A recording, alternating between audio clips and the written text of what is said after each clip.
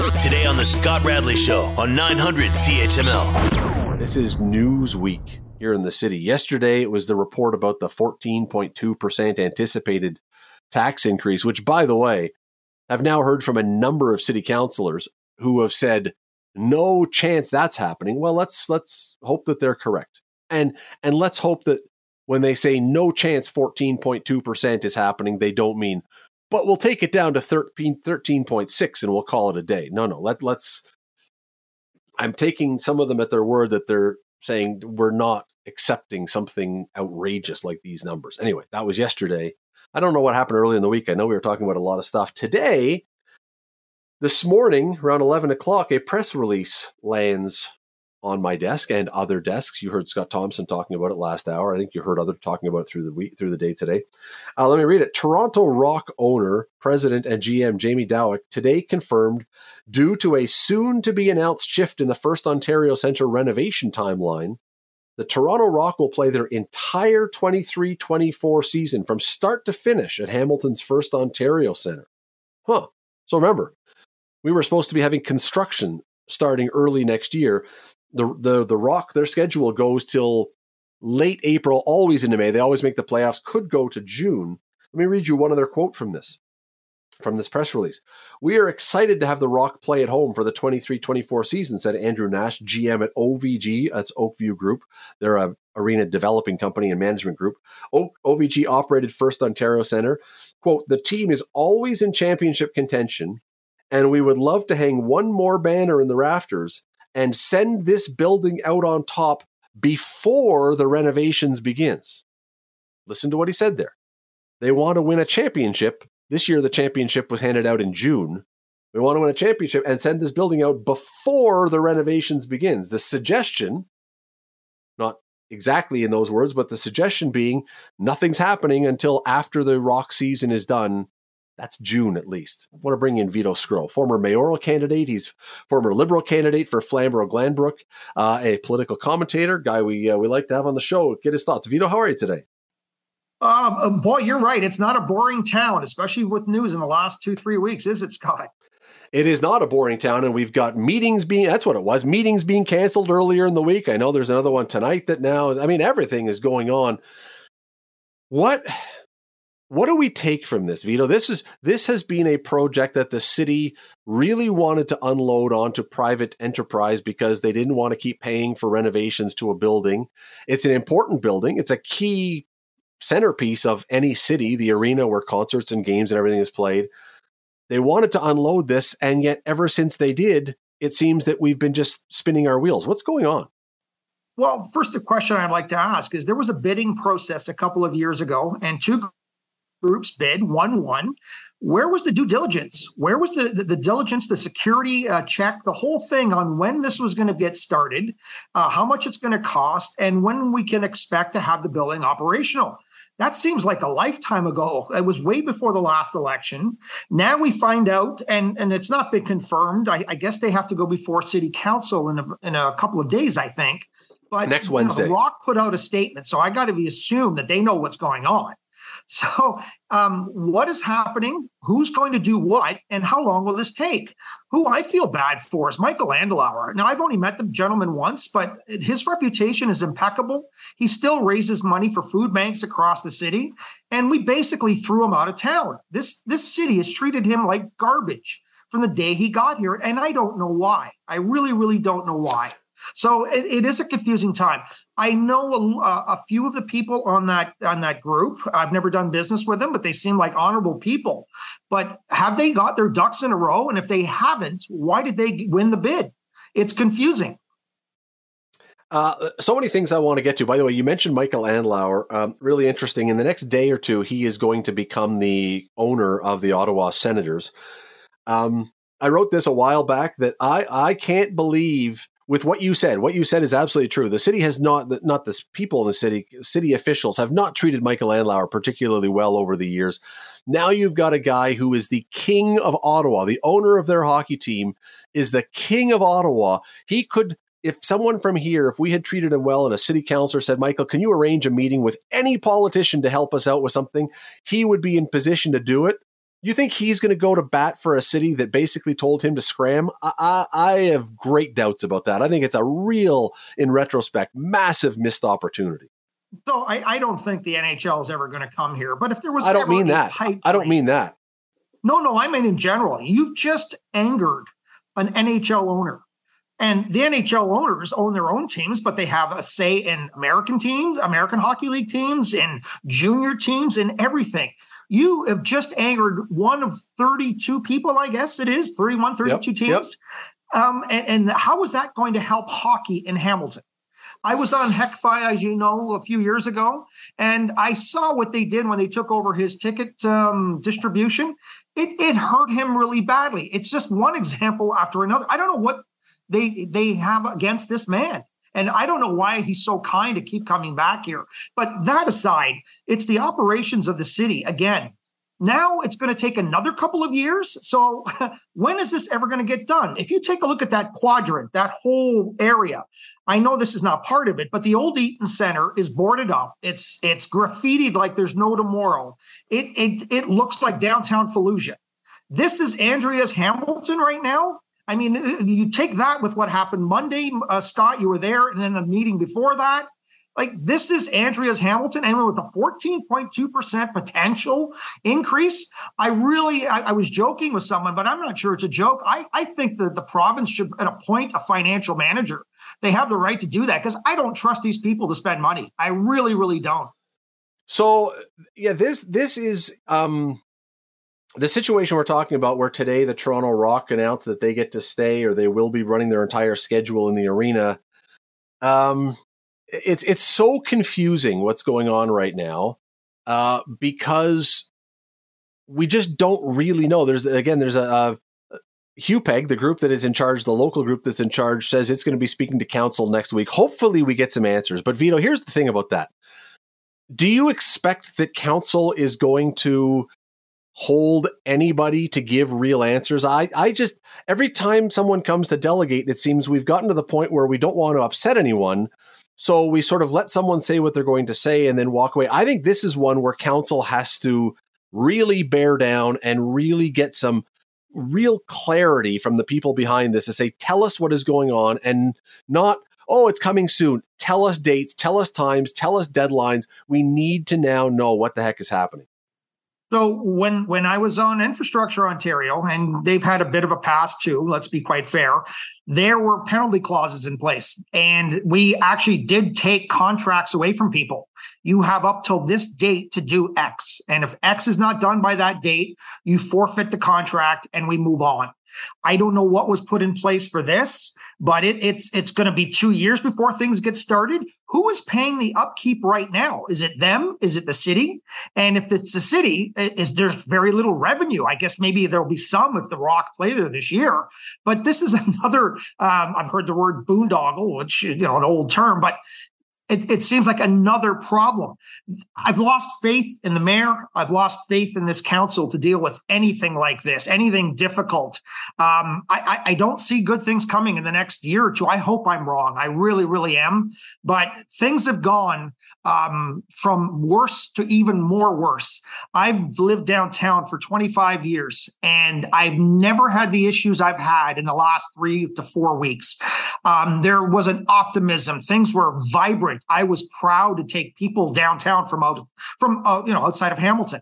The last month, it's like no one is running this place. And it's just a couple of people deciding to do whatever, whenever they want to do it. And if I don't want to show up, that's too bad. And if you don't like it, that's too bad.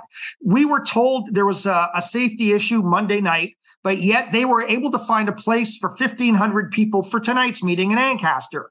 And then they were screaming about how it wasn't safe. There was more ruckus at a Ticats Argo game on Labor Day than there was that night for all of us sitting in the rain waiting. It's and I hate to use the term, who's running the asylum? That's what I want to ask, because it doesn't seem like anybody is. It is, all right, so there's a whole bunch, as I say, we're sort of conflating a number of things here, and I understand, because there's a lot of stuff going on with the tax increase proposal, or the prediction, and these public meetings that are being canceled for some loud voices. I'll be very interested. Obviously, I'm on the air. I'm not going to be at the one about the urban boundary expansion tonight, but I'll be very interested if someone yells anything, if they shut it down because it's getting frightening and it's getting a little scary. I very much doubt that will happen. But there's a lot of things going on right now. And then we cap it with what's going on with First Ontario Centre and the confusion there. A lot of things going on right now that are really, Vito, I think throwing a lot of people into what you're talking about of saying, what is exactly going on? It seems like a lot of things are, if not out of control, certainly there's a lot of questions about a lot of stuff. Well, getting back to the arena issue, it's very simple. Whenever that meeting is in the next few days, they should put public with very few exceptions. What are the terms? When are the deadlines? What is the cost? Who's paying what? Okay. It's very, very simple. And if you can't do that, start over. Very simple. The one thing about this that OVG is a world leader in building arenas, Oakview Group, which has been brought in now to be part of the Hupay Group. That I think should give some comfort because they have done this a bunch of different times. But somehow even they, up until now, have really not. There's been no clarity. I think so many of these issues go away if you explain clearly what's happening and don't have someone out front continually giving deadlines that are continually missed. That seems to be the problem. Well, but the reasoning for that, though, Scott, could be is they didn't know the answers. And where we failed as a city is the due diligence.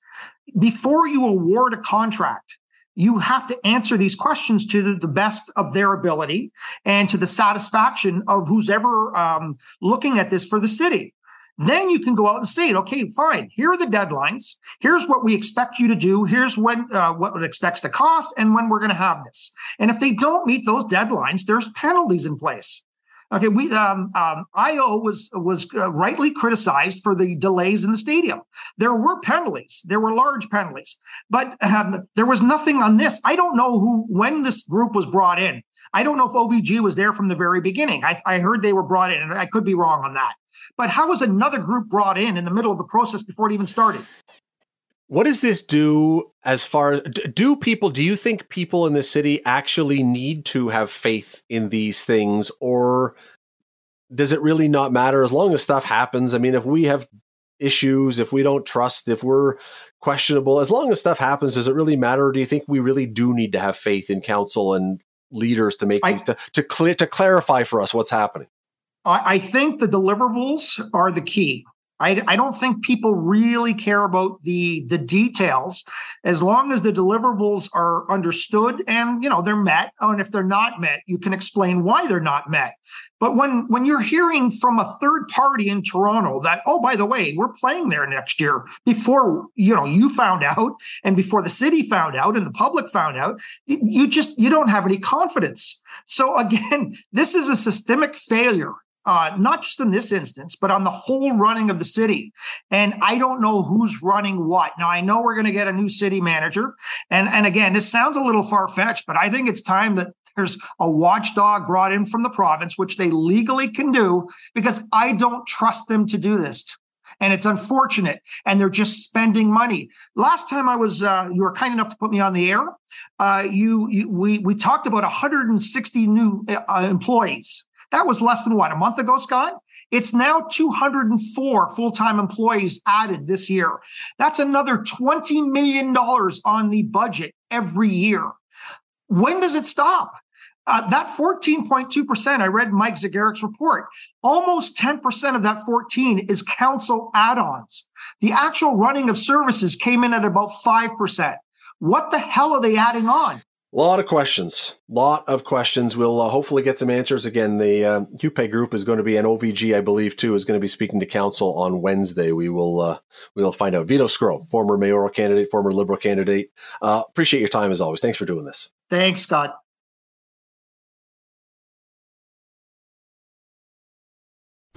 You're listening to the Scott Radley Show podcast on 900 CHML. What do we do about classic literature that may have themes or words or ideas that don't jibe with modern sensibilities? And the overwhelming feeling, it seemed, from this survey was, there's other things that we're going to talk about that maybe, we cancel people for, or we want people not to say, or we want them to choose their words. But literature it's kind of in a different thing. It's reflective of a time, and it's art. And we're not as comfortable getting rid of books and words that are written as we might be for the spoken word right now. I mention all this because a story has emerged in the last little while in the Peel Region School Board, where school libraries are purging, it seems, hundreds of books. Shelves are half empty or more.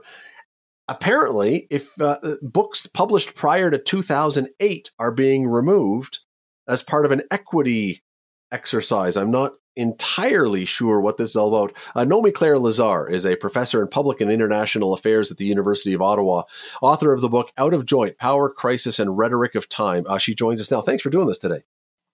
Thanks very much for the invitation. I don't quite understand what is going on here, to be honest, because I get that, there are some books that are controversial, and whether we want to keep those in a library or don't want to keep those in a library, but those are the odd one, To Kill a Mockingbird and some other things, that are, we can have a debate about. But to do a clean sweep of entire shelves because of something not being up to date enough, it's a bizarre thought process, isn't it?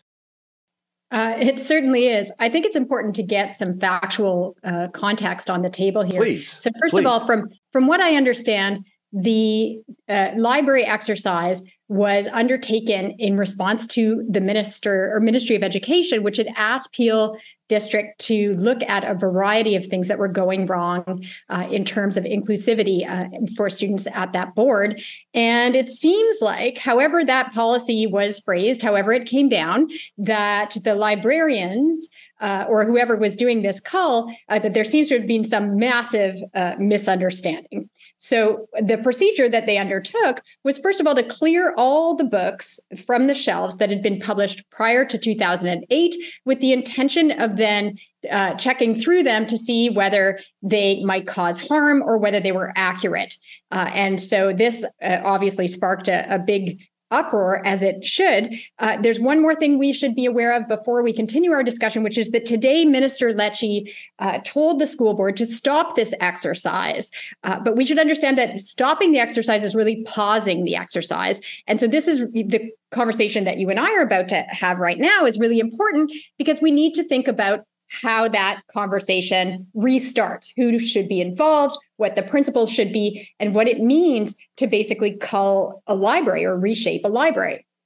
Well, for sure. And so first of all, let me go to the point about the idea that they just decided to take all the books prior to this and take them off. Somehow, if that was the interpretation, surely there is some librarian who loves books and goes, wait a second, I don't believe this can possibly be what they mean, but that's a different thing. But let's get to your point.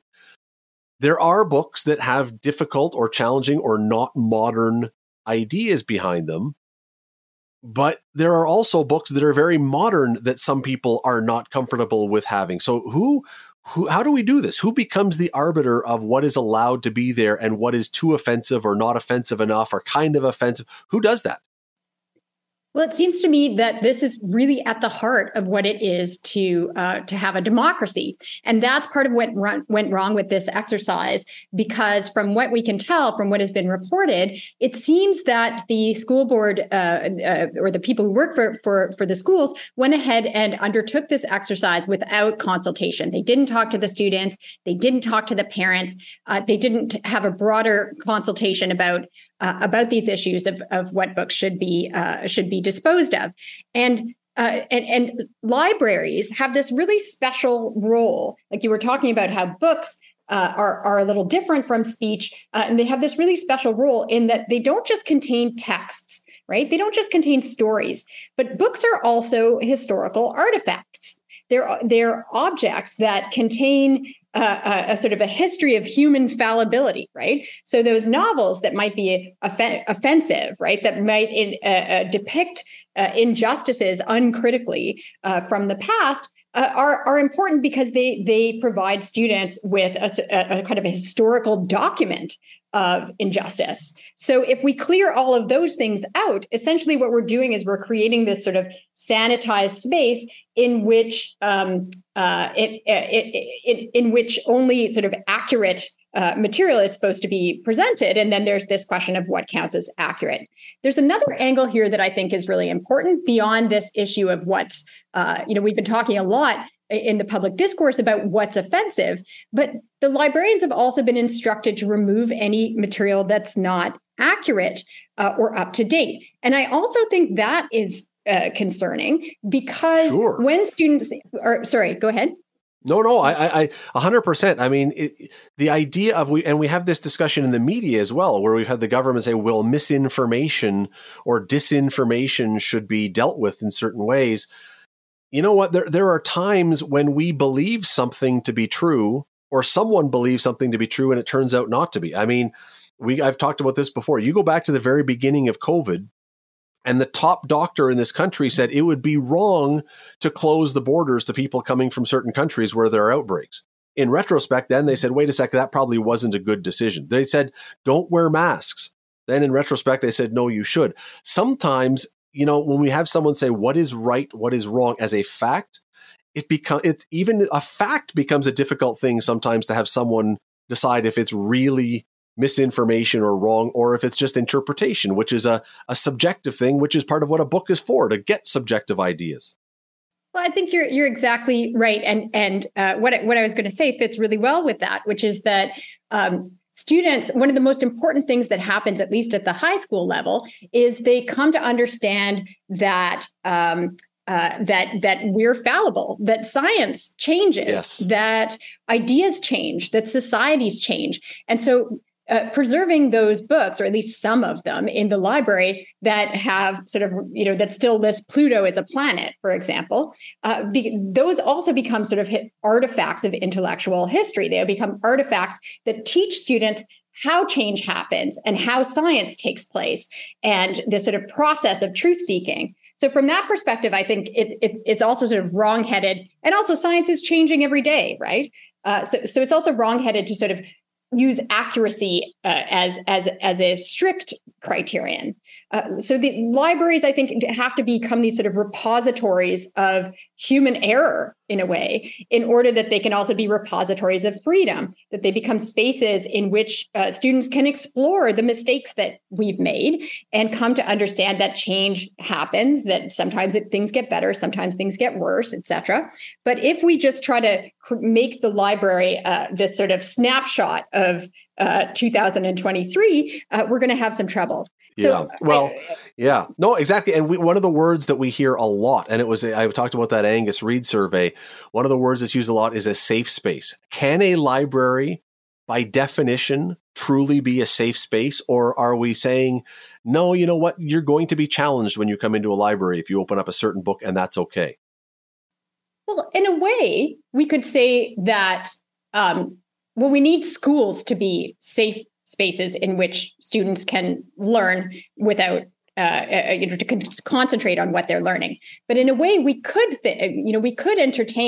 consider whether books are safe spaces for transgression, whether books are places in which people can see and entertain ideas that they may well, and in certain cases definitely should reject, but they're sort of like self-contained little spaces for safe transgression, we could say. Now, I'm not saying that the place for that is necessarily in a school library, because we have to keep in mind that we also have public libraries and we have the internet. So whatever is sort of curated in a school library is not censorship. It doesn't prevent students from going out and finding ideas elsewhere in those broader spaces. So it might be that we decide through these democratic conversations, which should involve students and parents and the public in general, that school libraries serve a different function from libraries in general. And if that's what comes out of the conversation, then that's democracy at work. But we do have to have that conversation in a broader sphere, not just have the school board and then certain employees of the school board make these sorts of decisions without this broader public discourse.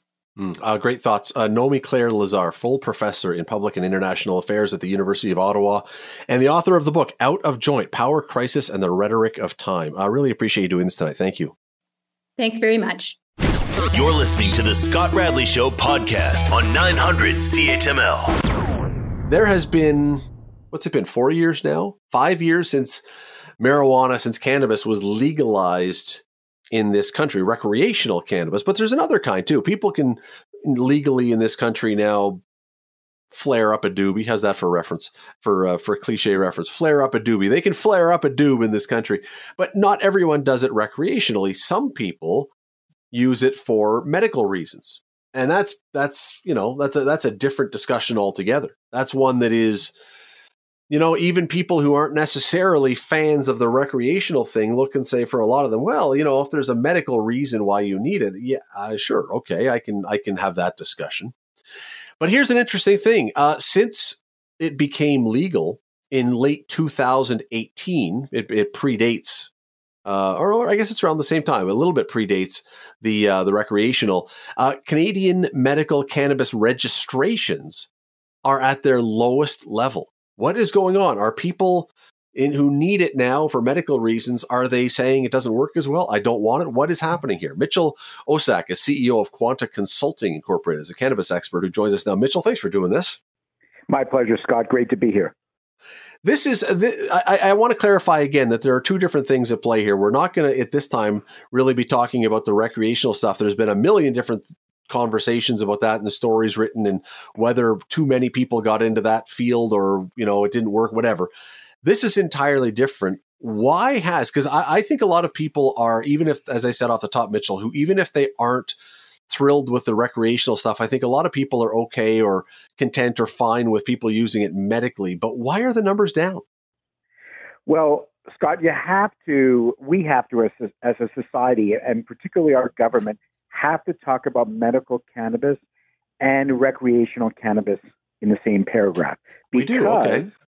Medical cannabis users, you correctly point out, are at a sort of a 5-year low. Those are registered users. Those are not people who use cannabis medically. So what has in fact happened is that since adult use cannabis was legalized in late 2018, many medical users have migrated over into the adult use market. So in effect, what's happening is we don't have less medical users. In fact, we have even more than we ever did. They're just using it through recreational channels. Okay, and you know what? That makes a ton of sense. However, now, and I don't know how this works. I've never used it medically. I've never used it recreationally. But regardless, I've never used it medically. If you have a doctor's note for this, can you not, through your benefits or through something, get some money back if you are using it medically? Yes, you can. There are some private insurers who reimburse medical cannabis users who come and submit a prescription from a licensed physician or a nurse practitioner from a medical cannabis clinic. But not all medical cannabis users have insurance coverage, and many of them currently right now pay out of pocket.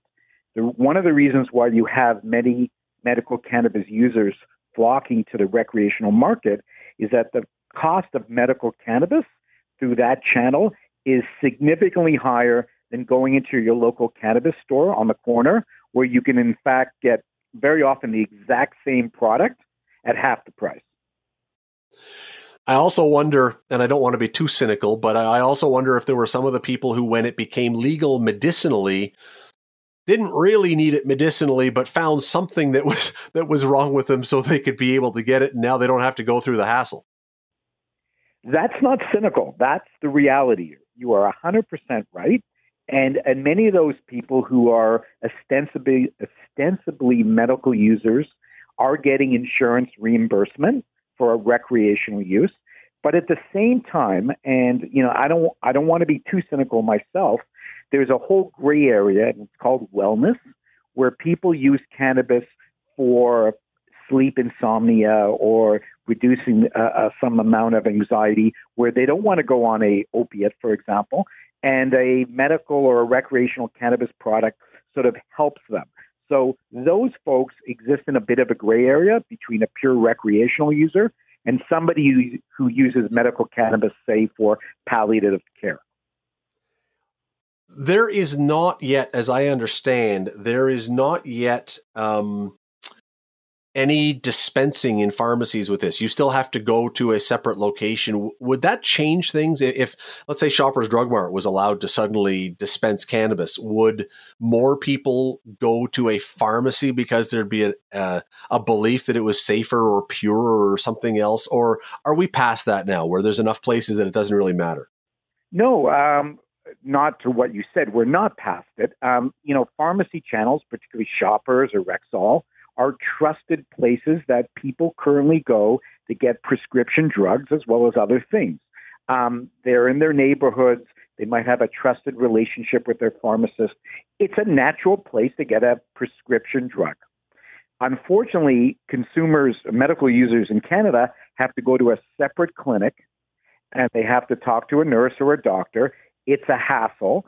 And then their product gets fulfilled through Canada Post or a courier. They can't pick it up like they would pick up, a drug they would get at a pharmacy. So it's completely inconvenient for the vast majority of Canadians who use medical cannabis or who could use it.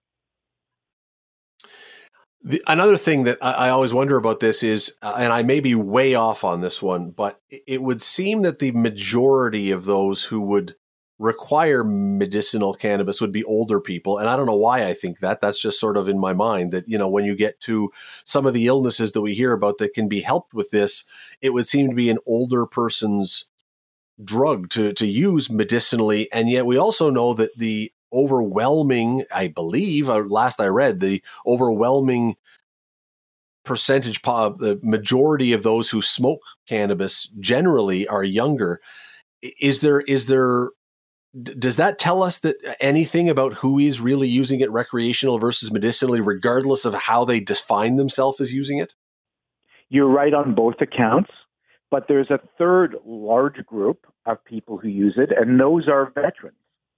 Oh. It could be first responders, soldiers, people who've experienced trauma like PTSD. They are heavy consumers of medical cannabis, and theirs is getting reimbursed from the government. So that's an entire cohort that are, not senior citizens in most cases, but also not, a bro who's 22 years old and just going to get high on the weekend. There's a gentleman in town here, Dr. James McKillop, who runs the McMaster Cannabis Research Lab. I'm forgetting the exact name for it. I apologize to him, but we've had him on the show many times. And we've talked about, Canada to this point, when it legalized cannabis, he says, there was still a lot we did not know about it. A lot we didn't know. Probably way more we didn't know than we should have before we legalized something like this.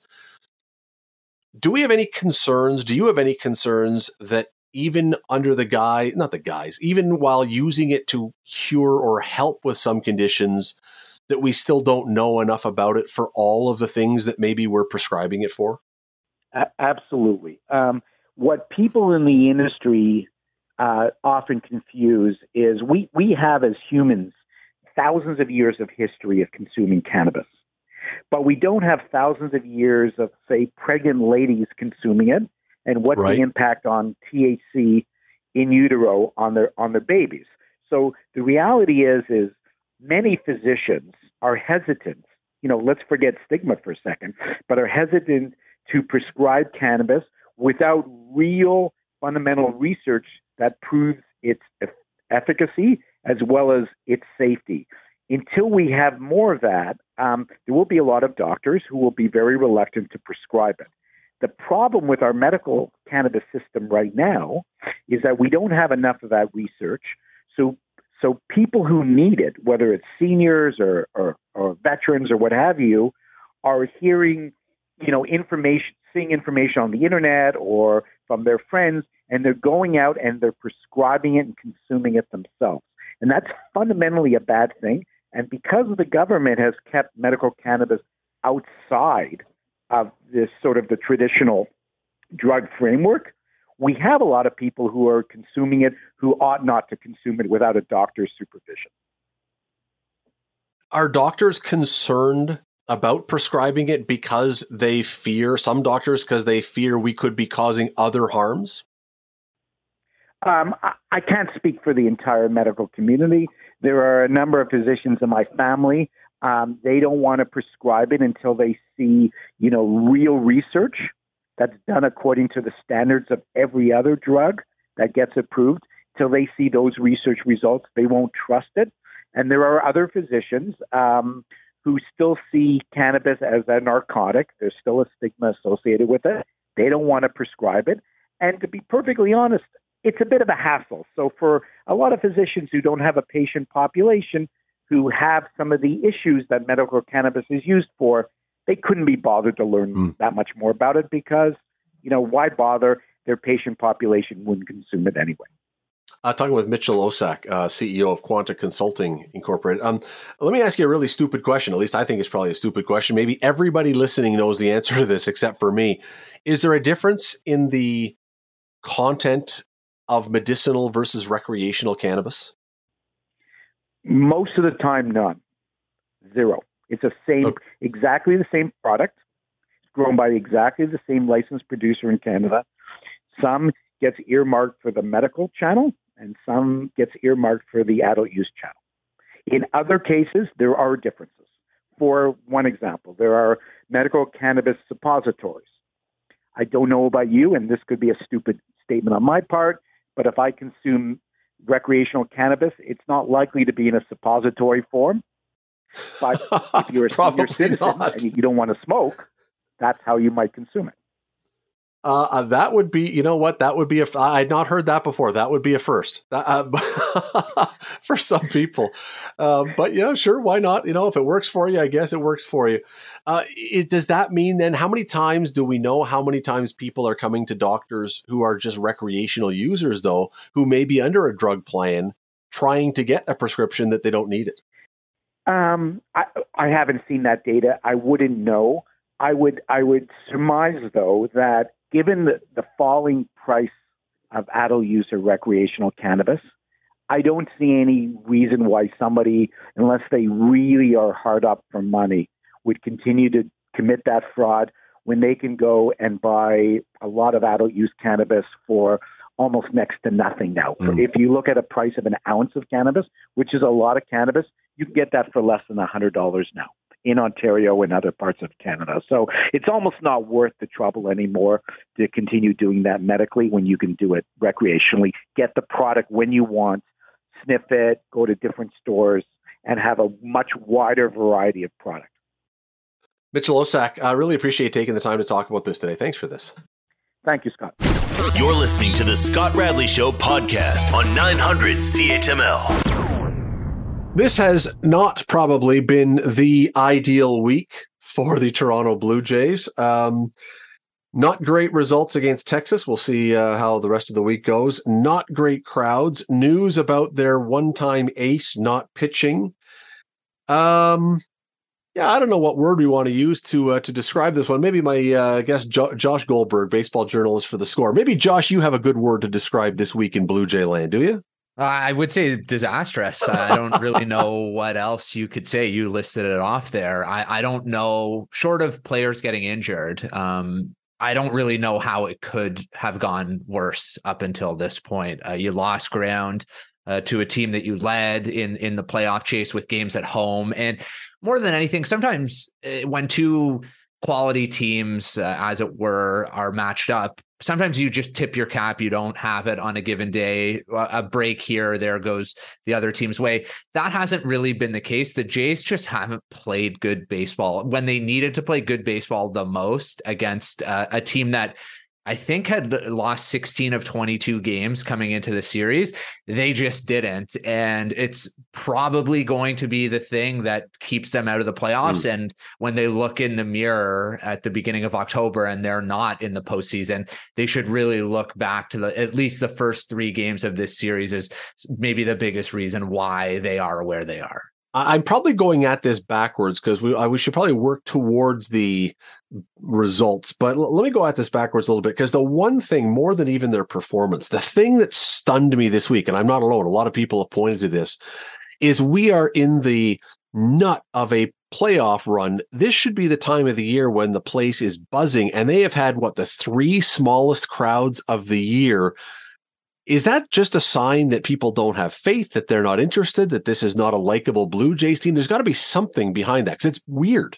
It is weird. I know a lot of people look at 2015 and 2016 as the comp to September and why isn't it like that? And it's a little bit different because that team, it was just, especially in 2015, it was just like a hurricane out of nowhere, and people really gravitated towards it because it had been 22 years since there was really meaningful September baseball. And then I think 2016 was a carryover effect, and they hadn't been competitive. And even 2 years ago, they returned home in July, and then it was only 25% or whatever it was. And last year it was more crowded as well. I do think that a big reason for it is the team is not particularly exciting. I think a lot of casual baseball fans, they want to see home runs and they want to see exciting plays, and preaching that you take an extra base and you're good defensively, maybe that helps the diehards, and maybe that helps in some ways win close games. But casual fans want to see crooked numbers and they want to see home runs. And this team just hasn't performed that way at home. And I think a lot of people also viewed it as a summer destination with the new renovations and the social spaces. And it was more of an excuse to have an outing. And now that's sort of dried up. The kids are back at school. You're not necessarily as keen to shell out money on a Tuesday night in September, even if it is in a pennant race. And the diehards or the devoted fans who are really paying attention in a concerted basis for 162 games probably are saying, why does this team deserve my hard-earned money and the commute to the ballpark if I'm not from downtown Toronto? I think all of that is a factor. But yeah, I really do think it comes down to the style of play that this team has demonstrated for more than 140 games, I think really is probably the biggest culprit. I think you're absolutely right. I mean, going back, you mentioned 2015-16. I mean, that team, especially after the trades at the beginning of August, when you had Bautista and Encarnacion and Tulowitzki and Donaldson, and you go down the lineup, they mashed everything. If you threw a fastball, they hit it. This team, you throw a fastball and they foul it off if they make contact. It's just, but there's also, I wonder, there seemed to be a lot more, I don't know, connection with the fan, a love for some of the players. And maybe it's all performance. Maybe performance leads to that. But I don't see who the guy or guys are on this team that the fans absolutely point to and go, I love that player. It's just, they're just guys, it seems. Yeah, there's really nobody, and it is all performance based. You would have thought it would have been Vladimir Guerrero Jr., but well documented the season that he's had basically since the beginning of May. There's no real reason to be excited about what he does on a day in, day out basis. Bo Bichette would be, but he's playing at, I don't know what percentage of health he's at, but it's not 100 or close to 100. It's pretty clear that he's nowhere near. And he's gutting it out because where we are in the calendar. But yeah, it's not a particularly energetic team. There was all the talk in the offseason about changing up the mix in the clubhouse and bringing in some more gritty business-like veterans. And I think that there's merit in that. But I do think that maybe some of the exuberance has been lost. And now, I've thought this for large stretches of the season, it's a team that doesn't really feel like it has an identity. And that's a weird place to be. I don't really know what they hang their hat on. It was pitching and defense, but that's even gone by the wayside. The bullpen's been terrible in September, and the starting pitching has been inconsistent, especially in this series. And I think a lot of that can be tied to the fact that they're probably just running on fumes from how much of the load they've had to carry to really bail out the offense, not pulling their respective weight. So it's just been a very disjointed, odd season, unlike any I can think of in recent memory. And yeah, it hasn't felt right really at any point, and everyone's been waiting for some sort of a stretch for them to have, and it just hasn't come. And we're well into September now, and you look at the schedule, it's tough, and it's hard to envision a scenario where they're really just all of a sudden everything's just going to fit into place, and they're going to go on the run that everyone has been touting really all season long.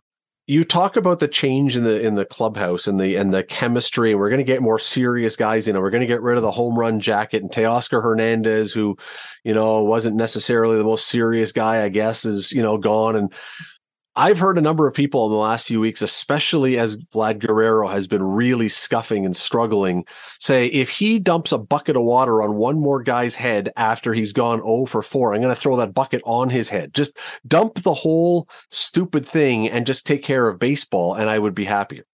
Yeah, I think that that stuff never really makes that much of a difference for me, but I can totally sympathize and understand with anyone who, if the team's not playing well and a particular player's not playing well, then yeah, I don't really blame you or judge you if you have a problem with that level of celebration. Play well, and then celebrate all you want. Exactly. And I would say that the Gatorade Bash should probably mostly be reserved for walk-offs. Honestly, I think just big a regular win. Yeah, if you want to celebrate a home run, they have their little fist pump thing. I'm all for that. That doesn't really bother me. But yeah, I think that everyone's just when the team's not playing to their relative expectations, everyone's just more on edge, and like the little things bother you more. You notice the little things more, and that's certainly the case right now. If you talk to any Blue Jays fan, regardless of age or how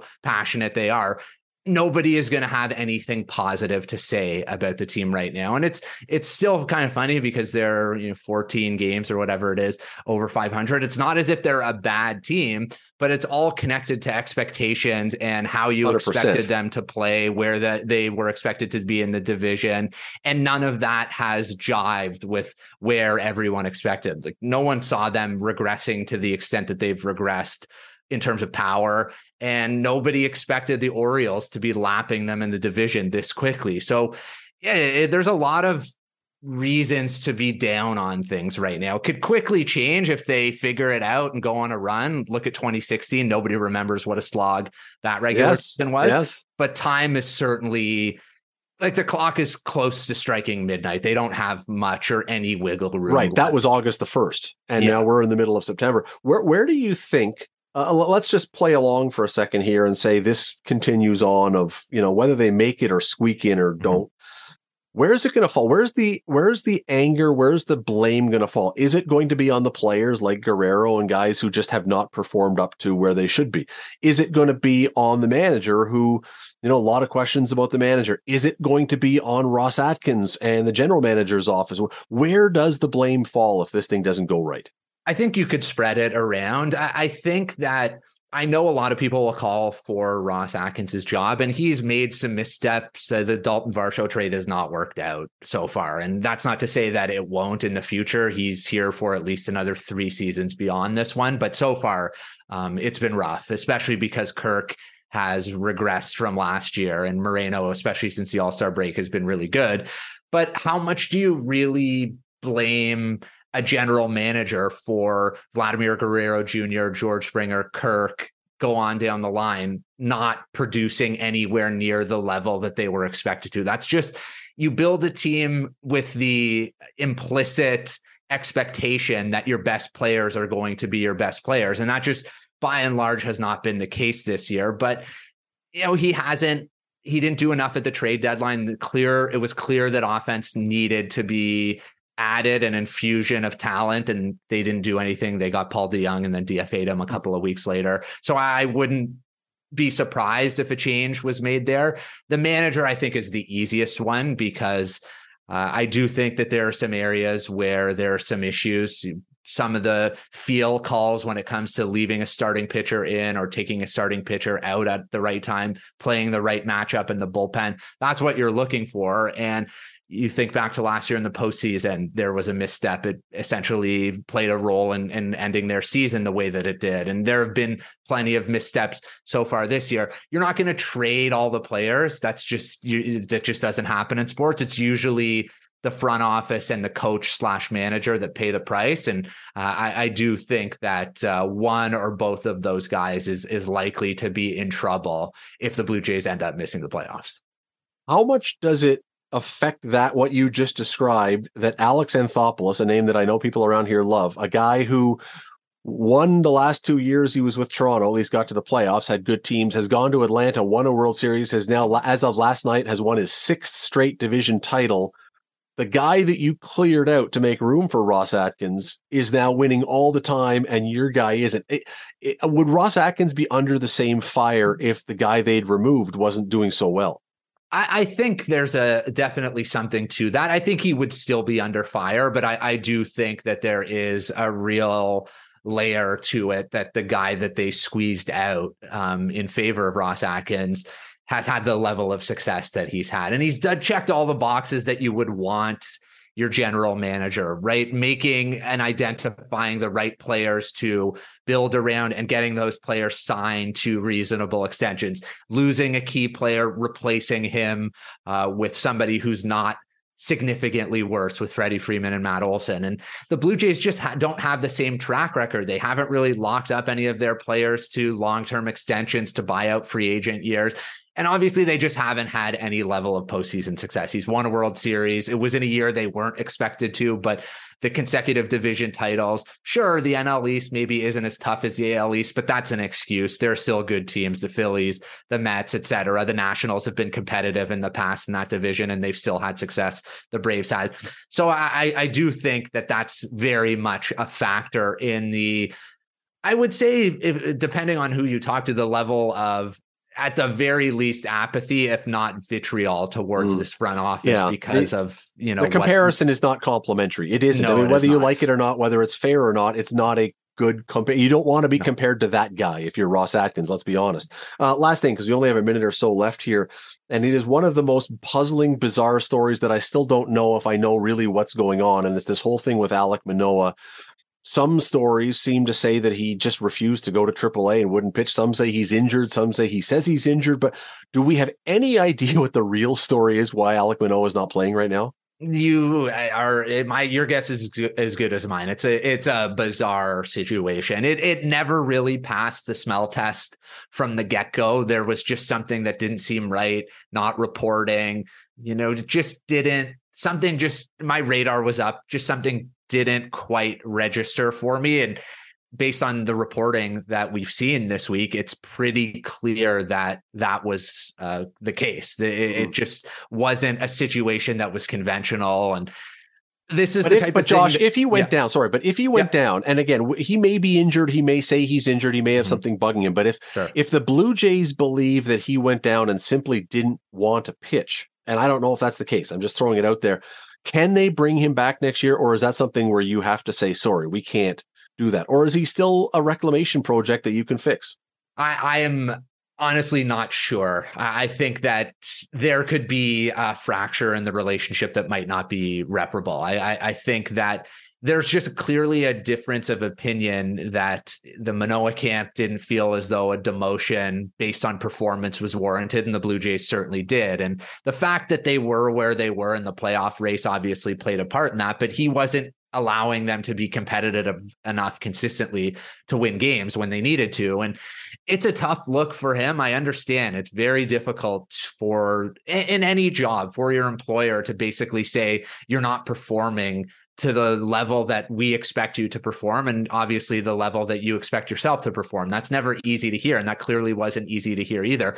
But just because Alek Manoah was really good when he started his career, that doesn't make you immune from some of the realities that exist for professional athletes. Like, if you're not good enough, you're not good enough. I don't really care what your past track record says. It's not good enough.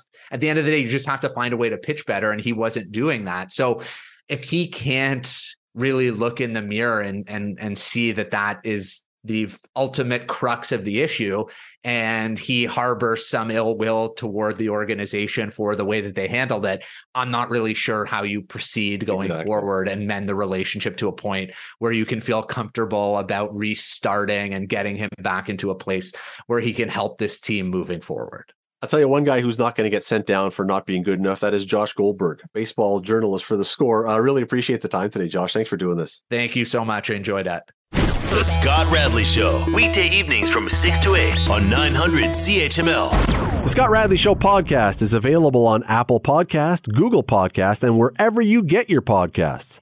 I'm Scott Radley. Thanks again for listening, and do not forget to subscribe to this podcast. It is free. You will never miss an episode, and also be sure you rate us and review us. Whatever you think of us, we'll take it. Thanks for listening.